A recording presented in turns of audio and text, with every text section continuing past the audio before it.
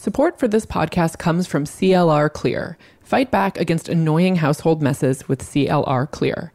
CLR Clear is tough on dirt and grime all around your home, and we're not just talking about calcium, lime, and rust. They have an entire lineup of cleaning products for your kitchen, bathroom, garage, and more. Visit clrbrands.com to learn more. CLR Clear, fight the clean fight. Eileen Fisher designs simple clothes to make your life easier. Timeless pieces in high-quality materials that are responsibly sourced for less impact on the environment and more positive impact in the world. Visit eileenfisher.com and use offer code GIRLFRIEND to receive $25 off your $100 purchase. That's eileenfisher.com, offer code GIRLFRIEND for $25 off. Welcome to Call Your Girlfriend, a podcast for long-distance besties everywhere. I'm Ann Friedman. And I'm Amina Tuso. Every other week, we'll be bringing you a special Phone a Friend episode between either Ann or me and one of our rad pals. And this week, I talked to really awesome lady, Cameron Russell. Why do I know that name?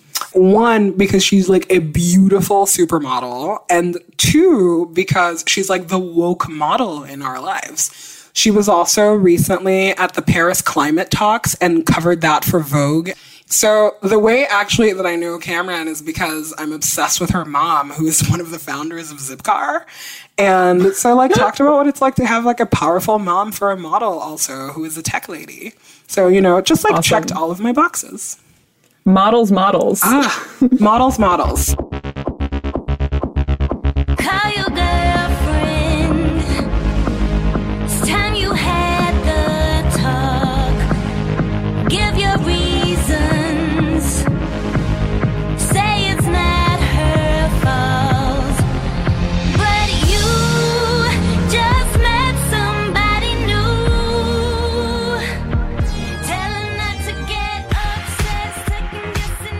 Hey, Cameron, thanks so much for joining me today. Thanks for having me. I was super excited to talk to you for many reasons. So I was really excited that you said yes. I was like, man, she's like super busy all the time and like jet setting. When will she have the time? I feel the same way. Like when you tweeted the story I did for Vogue, that was like the high point of the feedback from that story because I love stuff that you've made. So that was really incredible. Oh man, you know, let's talk about that Vogue story. So I 100% freaked out when I saw that you were in Paris at the climate talks and that you were profiling each of the women that was involved with them because so many of them are African women that are women that I have admired for a long time. And honestly, like to see them in Vogue, for some people this is not going to hit home, but like for me, that hit really hard emotionally. I never thought these worlds would collide. And you were the person that made that media happen. Oh, it's so awesome to hear. Yeah, I mean, when I was looking at the homepage, I was a Model UN kid in high school and a total nerd. And so I feel like normally the homepage of Vogue does not totally connect with me. And when I went there and I saw all these amazing world leaders that are just badass women, I was like, man, this is a great day. It's so awesome to see these women that are, you know, over the age of 50 and from all over the world. It's so unusual. That's really cool. So have you always been super involved in, I guess, like climate activism? I would say on and off. I did like climate video for 350.org. Like, I'm so bad at years, but probably 7 years ago. I remember that. Yeah. I mean, so you're like plugged in. So I did that, but you know, then I kind of felt this moment. I mean, I don't know if you saw that video, but the basic gist was like lots of models stripping off their clothes. Yeah. Just sort of try to explain what 350 parts per million was, but in fact was probably a total distraction from the voiceover. And it was one of the first pieces of media that I'd made. So I was sort of inexperienced in lots of ways. And when I look back at it, you know, on the one hand, I'm like, oh, that's so cool. I was like, 19 and I, made this thing with 1 million hits. But I also have like all these regrets about it. And I think when it came out, I actually took a step back because I felt like I wasn't ready and I didn't know how to bridge the world of fashion and my activist self, which I kept very separate as a comparison to the most recent project. That video was, all like 17 to 21-year-old white women in their underwear. Making change. Yeah, make some change, thinking about who it's reaching and, what message it's sending. It's so interesting for me to hear you say that your like activist and your model self are so separated, because like in my friend group, we refer to you as the woke model. That's awesome. And you really push home that it's about more than looks, and you use your platform and your influence to do such big things. It's kind of like mind-blowing to think there was a time that you weren't doing that. Man, I got to give you a two-part answer, because the first part of being the only model that is woke is so complicated to hear, because I know lots of models that are doing really incredible work that just don't have the platform that I have. Yeah. I think that models are like these really spectacular, have the potential to be really spectacular activists. And when I meet young girls who are just starting that say they want to do that path, I'm like, okay, this is great. This is like, a really fantastic way to have access to media and wealth and, all these things that women usually are excluded from. So keep going, keep thinking this. And of course, that access is even more privileged and unlikely for women from the global south, like Nikor, Alek, who are talking about, humanitarian issues from their background, is pretty incredible. And I always point to this story of Warris, who I think in the early 90s started talking about female genital mutilation in an interview, I think with Mary Claire, but then ended up like this UN ambassador, and it was totally transformative. So I think it's a path a lot of women are taking. The other half that answer for me is I've always been really political, but it just hasn't felt obvious how to bridge fashion and that sort of activist side. Yeah, that makes sense. It sometimes is a very uncomfortable bridge just purely because fashion is so complicated. I was on Instagram the other day, and my 13-year-old cousin wrote some comment, and she was like, it's really rude when people say some woman is more beautiful than another woman. And I thought, yeah, that's so basic. It's like your 13-year-old cousin gets it. Yeah, that's so basic. And so the basis of fashion is so complicated a place because it is all about hierarchy. And that is not a great, starting activism. I mean, I remember watching your TED Talk a couple of years ago where you said something like, hold on, I actually wrote it down. The real way I became a model is I won a genetic lottery. And I am the recipient of a legacy. And maybe you're wondering, what is a legacy? Well, for the past few centuries, we have defined beauty not just as health and youth and symmetry that we're biologically programmed to admire, but also as tall, slender figures and femininity and white skin. And this is a legacy that was built for me, and it's a legacy that I've been cashing out on. I remember watching that TED Talk and just being like, whoa, it's like the stuff that everybody thinks, but nobody had articulated, before on that big of a stage and a level. And I thought it was amazing. But at the same time, it was just as somebody who is such a consumer of fashion products, it also confronted me with the role that I play with them. But I thought it was really awesome that you took a stand, and that TED Talk went viral. It was everywhere that year. Yeah, that was incredible. I mean, fashion has also, positive purposes. And I think there are lots of people doing really interesting and spectacular things with fashion and beauty. But the reason that I'm in fashion is definitely a very complicated reason.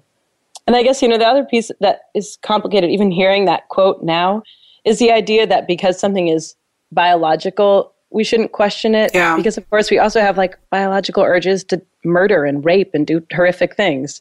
So that biological urge is so superficial. And when I think about what beauty I find most spectacular and what beauty I'm most in love with, I think of my mom and her stretch marks because she had me. It has nothing to do with those ridiculous, quote unquote, biological. Yeah. Oh man, stop being such a thoughtful human and thinking through all that. It's funny having all this super serious media presence for you, I guess, in the sense that it's so permanent, because it just means that every once in a while you have to revisit these very public things that you've said. So that's kind of crazy.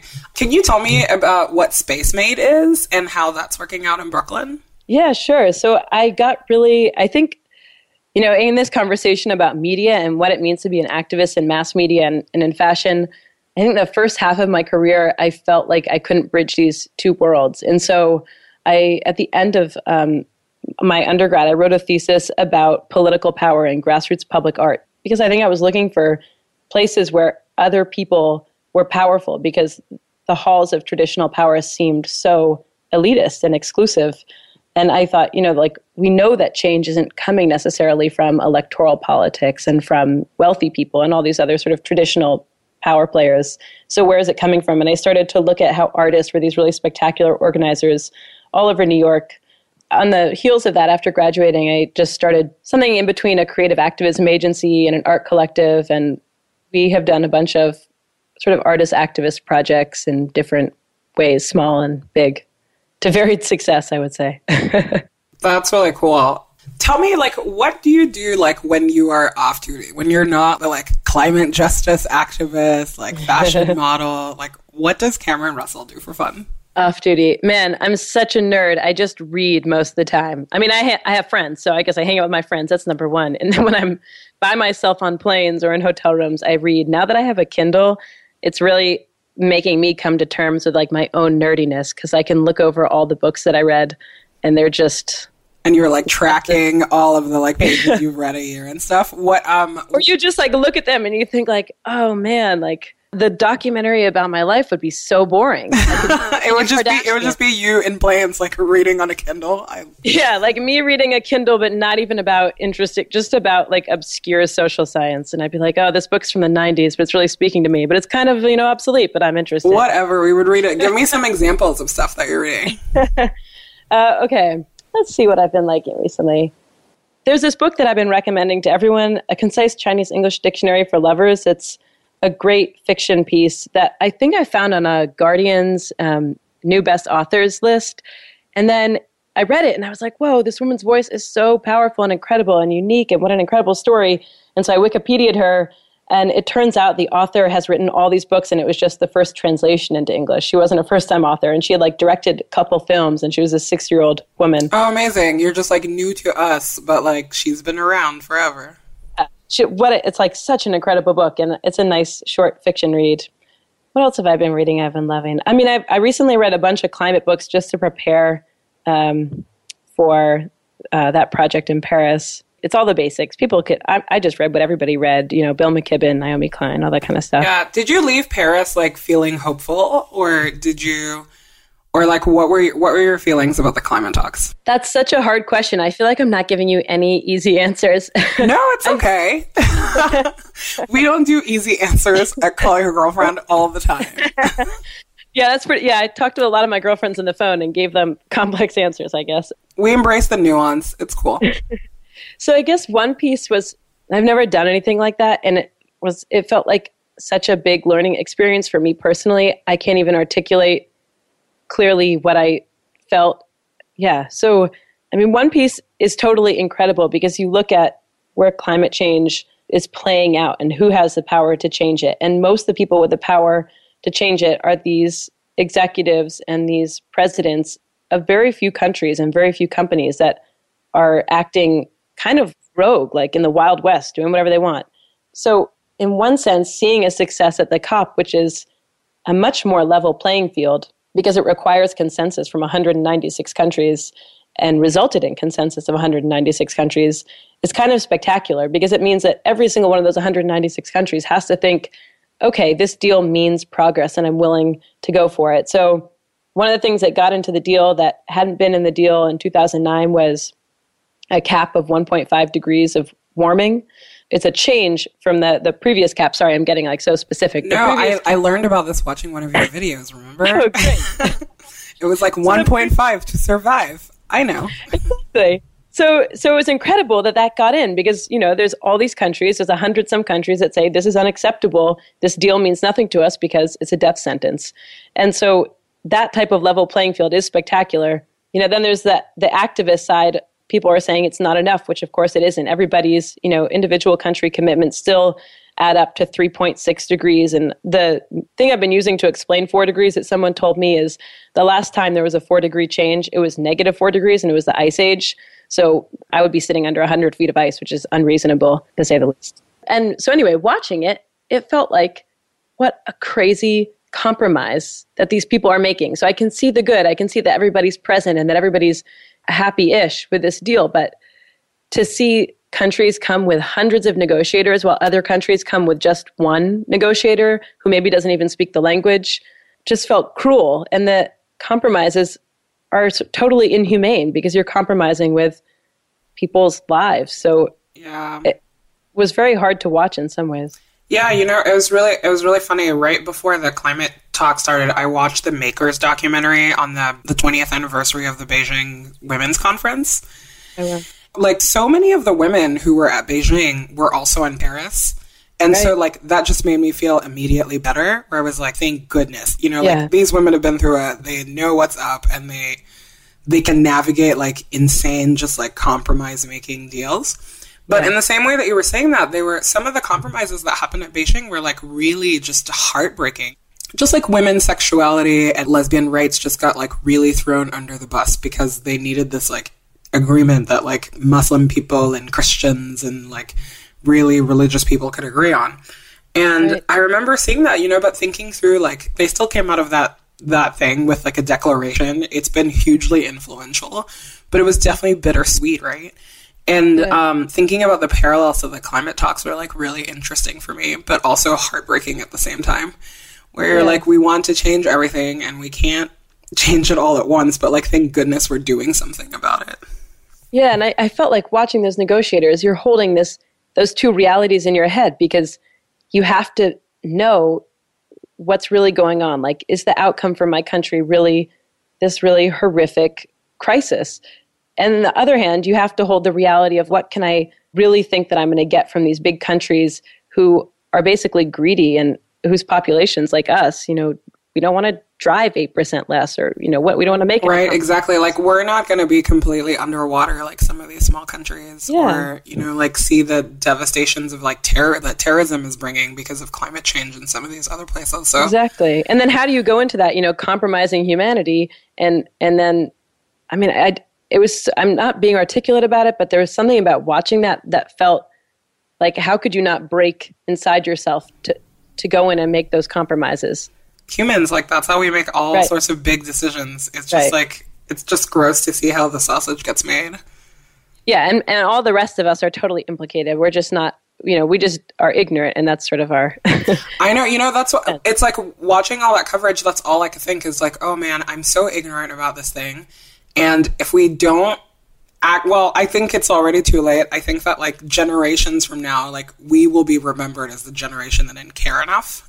Yeah. It's like, obviously it was everybody's problem, but I think that we played, like, a really central and pivotal role. And I was like, this is in the same way that we rage to boomers about the economy, like, people will rage about us and climate, and I can't handle it. I mean, I think that, like, 90% of the time, and then I have the 10% of me that is like, okay, there are some great examples of people. I think Occupy Wall Street divested or changed to credit unions, $4.5 billion in a day. And we've divested trillions of dollars. And I watched this documentary the other night about the Freedom Riders, and it was started by something like 8 students or 12 students. Yeah, like a tiny group of students. They, like, changed the civil rights movement. Yeah. I mean, you just look at that and you think, like, okay, they did it. 8 people did it. So, it's possible. It is. It's possible, but God, it's so hard sometimes. It's just like, it's just like keeping that focus on, like, things like that. To me, sometimes it just feels impossible. It feels like you're just swimming against the current of just garbage, awful human ideas all the time. But I'm glad that there are people in the trenches like you who care more than I do and who are, like, less cynical than I am. Just on air, Just on air. We'll, like, read our Kindle side by side and not really change the world. That's what'll happen.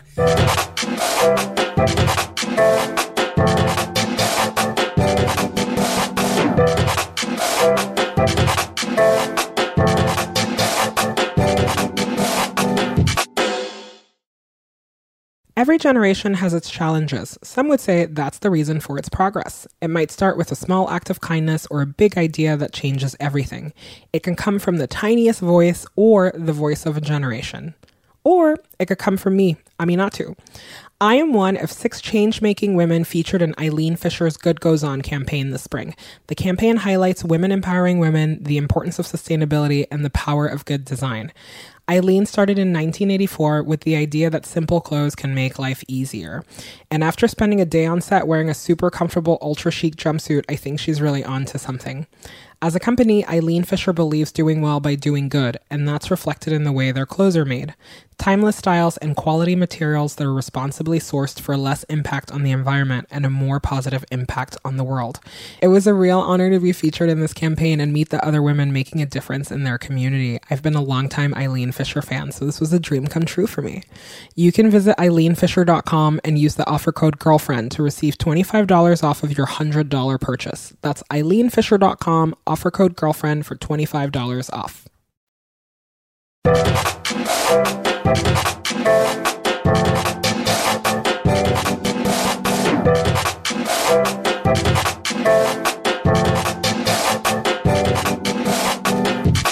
You were saying that another way that you kind of like decompress is your friends. Like, who is your crew? Pretty much people from school and from high school and college. And I wish that I had like a Taylor Swift girl squad I could list off right now because I please, we all have a Taylor Swift girl squads. Our girlfriends are as important to us as Taylor Swift's girls are important to her. I have lots of girlfriends that don't have famous names. Yeah, that's crazy. So are you still friends with a lot of people from high school? I always find that so interesting because like I grew up moving all the time, so I don't have a ton of high school friends, and I went to a tiny high school. There were 29 people in my graduating class. I had 35 people in my graduating class. Man, and you're still friends with... So I like kept like one really good friend from high school. Everybody else is just like I am very fond of most of them, but I just like, I'm like, I have emotionally moved on from this time in my life because I went to boarding school also.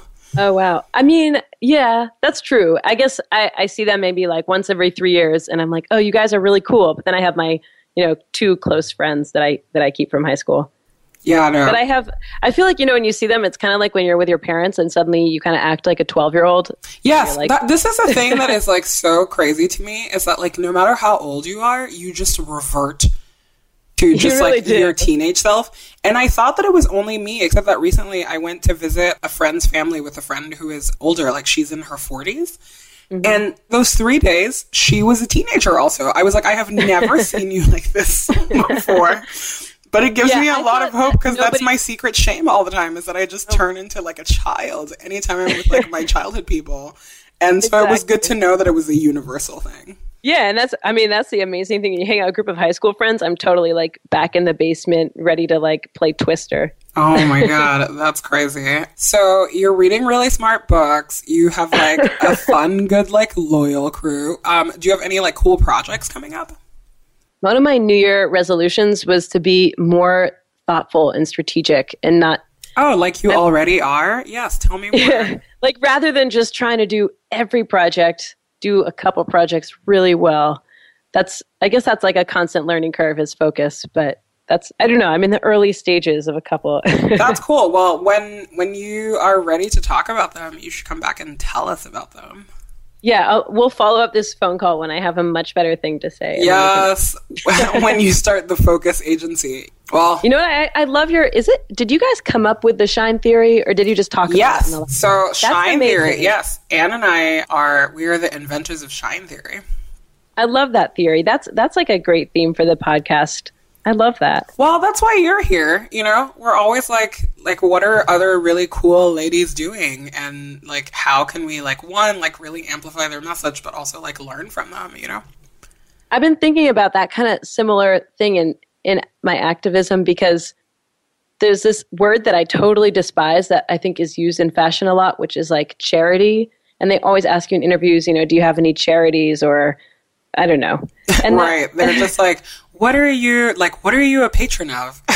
Right. Like it's such a weird word or relationship. And I have been thinking about how in activism there is that type of shine theory, which is like seeing everybody. I mean, like the example of the women in Vogue, I felt like so incredibly honored when they would reply to my emails and then be willing to show up at this like crazy fashion thing I had concocted. And I think, I know afterwards they were emailing me that they were so happy to be featured, but I mean, mostly I felt like I was the grateful one. And I think that we have to maybe make that relationship more transparent. Yeah. That, in productive and, like progressive relationships, you have, I don't know, but gratefulness on both sides. No, I think that's true. I think that for me, like the biggest lesson I learned in life, like in my 20s, but in life in general, is that women are just more effective when we hunt in packs. Yeah. I don't know. It's like, for me, it's like working in tech and then just like all these like super dude dominated like industries. A lot of women just come from this like place of scarcity and fear. It's like the Highlander model. There can only be one. And so that like you have to be the only woman or you have to be the only minority or whatever. And that's the only piece of the pie that's there for you. And it's so limiting and exhausting, right? But it's like once you start looking at the whole pie and you say like, I could have all of this. You just like come from a place of abundance instead. It's just like changing. It's like a really radical like thinking shift. But I've just found that I am much more effective when I'm in that place than when I was that miserable, like, how do I be the only person here? Like the only minority here that's like relevant. There are a lot of women who are like, I don't know, I'm friends with only men or women are intimidated by me or whatever. And I'm like, I don't know what like movie you saw this in. I always think that's a movie line too. Yeah, it's like always such a movie line. Whenever I hear a woman say like, I'm mostly friends with men, I'm just like, who, like, what are you even talking about? Like, we're so past that in the culture. But I'm like, I've never not had fun, like, working with women. I don't understand. I don't know what that line is coming from. It's very, like, kindergarten to me. Like, I don't know. Yeah, it's so, it definitely, like, predates, like, the Mean Girls movie, but it's, like, a sentiment that's, like, still so prevalent. Whereas, like, for me, like, I, like, definitely did not grow up around a lot of women. Like, all of the women I knew were in my family because my high school, for some reason, was, like, a ton of dudes. But I never, like, resented the other women. I was just like, oh, there's not a lot of them around. And when I went to college, and I was like, oh, my God. And I wanted to do, like, I, like, lived in a women's dorm. I, like, joined women's organizations. I was, like... You went women crazy. Oh, yeah, no. I went, like, I've, like, racked up the lady friends. Women are amazing. Women are amazing. I think part of that, watching what was happening at COP and all those women in that photo series, they have a totally, like, off-the-books type of rapport. Like, the same as, like an old boys club or whatever they call it. Right. Like there's always like a really power lady back channel that's happening. Yeah. Always. Yeah. And they have very interesting, like it was totally amazing to see this like hyperspeed happen because I met them in like August, September. And then 3 months later, I'm watching all their relationships develop and how they're, working with each other and working with this network. And it was so incredible to see like exactly what we're talking about, like the shine theory. Like, okay, this person realizes that, this person has a great message that can be used here, and we're going to call this. I mean, it was really incredible to see that lattice happening. I'm so glad that you're confirming to me that this is happening on like every level of power. That's really awesome. Oh, one question I had for you. I wanted to ask about your mom, if that's okay. Yeah, of course. So your mom is like a tech founder. She is. She started Zipcar. She did. 12 years old. That's pretty amazing. Yeah, she's amazing. I mean, one of the reasons I think I've been such like a outsider to fashion is because the household that I grew up in was so academic and feminist and kind of socialist and everything that, mainstream American culture isn't and fashion isn't. She did not shave her legs until she went to talk to the first potential investor for Zipcar. And then she did it only because she just didn't want it to be like a topic of conversation. She never dyed her hair. She never wore makeup. I love and that. So, she, and I didn't even realize all of the sort of like things that she was imbuing to me until I interacted in the adult world. And then I realized, like this idea that founders have to be, single 28-year-old men. When in fact, my mom started a company when she had a 12-year-old, a 9-year-old, and a 6-year-old, and had never started a company before. And, all these kind of things that she never said anything. When you become an adult, you're like, oh, that's why she never told me. Right, like you always take your parents for granted, and then you go into the real world, and you're like, oh my God, like the crazy people are the ones out here. Yeah, no, like your mom in the Tech Lady Mafia is definitely like in the Shiro pantheon, of like That's awesome. you can do whatever you want. So I love hearing that anecdote about her. That's really rad. She's totally in my hero pantheon. I love my parents. I'm not embarrassed to say that at all. That's cool. I like that a lot. Cameron, you're really rad. Like, you're gonna have so nice to talk to you. It's exciting to like watch you like make things and do things and be so graceful while navigating all of your world. So it's just like, it's exciting to watch you do all that stuff. So we're rooting for you. Man, you're a total inspiration. When I just was starting to figure out what I wanted to do in media, I think I saw your website, The Weight We Carry. Yeah. Right? That was so inspiring to me. That was such an incredible storytelling and valuing of humans. I was just like, oh man, this is insane. I sent it to so many people. Yeah, veterans are like a population that's very near and dear to my heart because I worked for this like veterans nonprofit, and I'm not a US citizen. I only know like one person in the Army. And I was like, if people just knew, if you could explain it to them, they would be as like fucking outraged as I am. And that's always like my stance on a lot of these things. I'm like, if you can make me care, because I'm like an asshole, if you can make me care, then like anybody can care. Honestly. So that's so cool that you saw that website. I think I heard some line from Gandhi that I'm totally misquoting, but he said like, oh, I'm a good leader because, you know, I kind of can see like the dark side inside me. So I think you're on the right path with that sentiment. tall Gandhi quote order. Yeah, and also like totally mangled. Don't Google that. Don't worry. It's like, I promised myself that the Ben Kingsley Gandhi was the last Gandhi thing I would ever consume. So we're on a good track there. Hey, I hope that you have a great day, and thank you so much for talking to me. Really appreciate it. You can find us so many places on the internet, like almost 1 million. On our website, callyourgirlfriend.com. You can download this podcast anywhere you listen to your favorite podcasts, or on iTunes, where we would love it if you left us a review. You can tweet at us at callyrgf or email us at callyrgf@gmail.com. You can also find us on Facebook, look up the link, or on Instagram at callyrgf. You might be noticing a pattern. You can even leave us a short and sweet voicemail. That's at 714-681-2943. Again, 714-681-CYGF. This podcast is produced by Gina Delvac.